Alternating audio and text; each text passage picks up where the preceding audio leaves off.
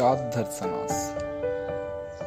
Philosophy, its original and its limitations. Philosophy is regional aspect of religion. It is an integral part of religion in India.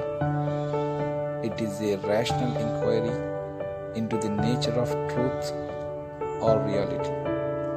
It gives clear solutions for the profound, subtle problems of life. It shows the way to get rid of pain and death and attain immortality and eternal bliss. Philosophy has its root in the practical needs of man. Man wants to know about transcendental matters when he is in a reflective state. There is an urge within him to know about the secret of death, the secret of immortality, the nature of the soul, the creator and the world. Philosophy helps him to know all these things. Philosophy is the self-expression of God, spirit of man. The philosophers are its voice. Great creative thinkers and philosophers appear in all ages.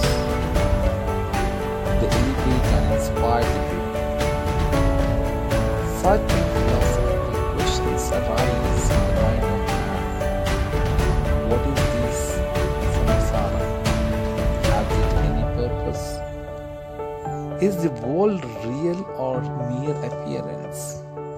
Is there any creator or governor of this universe? If there is a creator, what is his nature? What is the relationship between man and the creator? Is there any way to escape from the round of births and deaths? Is there any such thing as the impersonal absolute? If so, what is its essential nature? How did man come into bondage? What is his essential nature? Is he a part of Supreme Soul or is he identical with it? What is the difference between personal God and the impersonal Absolute? What is the source for this world? What is matter? What is mind? What is individual soul? What is the goal of life? The search for a solution of these problems is philosophy. Philosophy solves beautifully all these problems.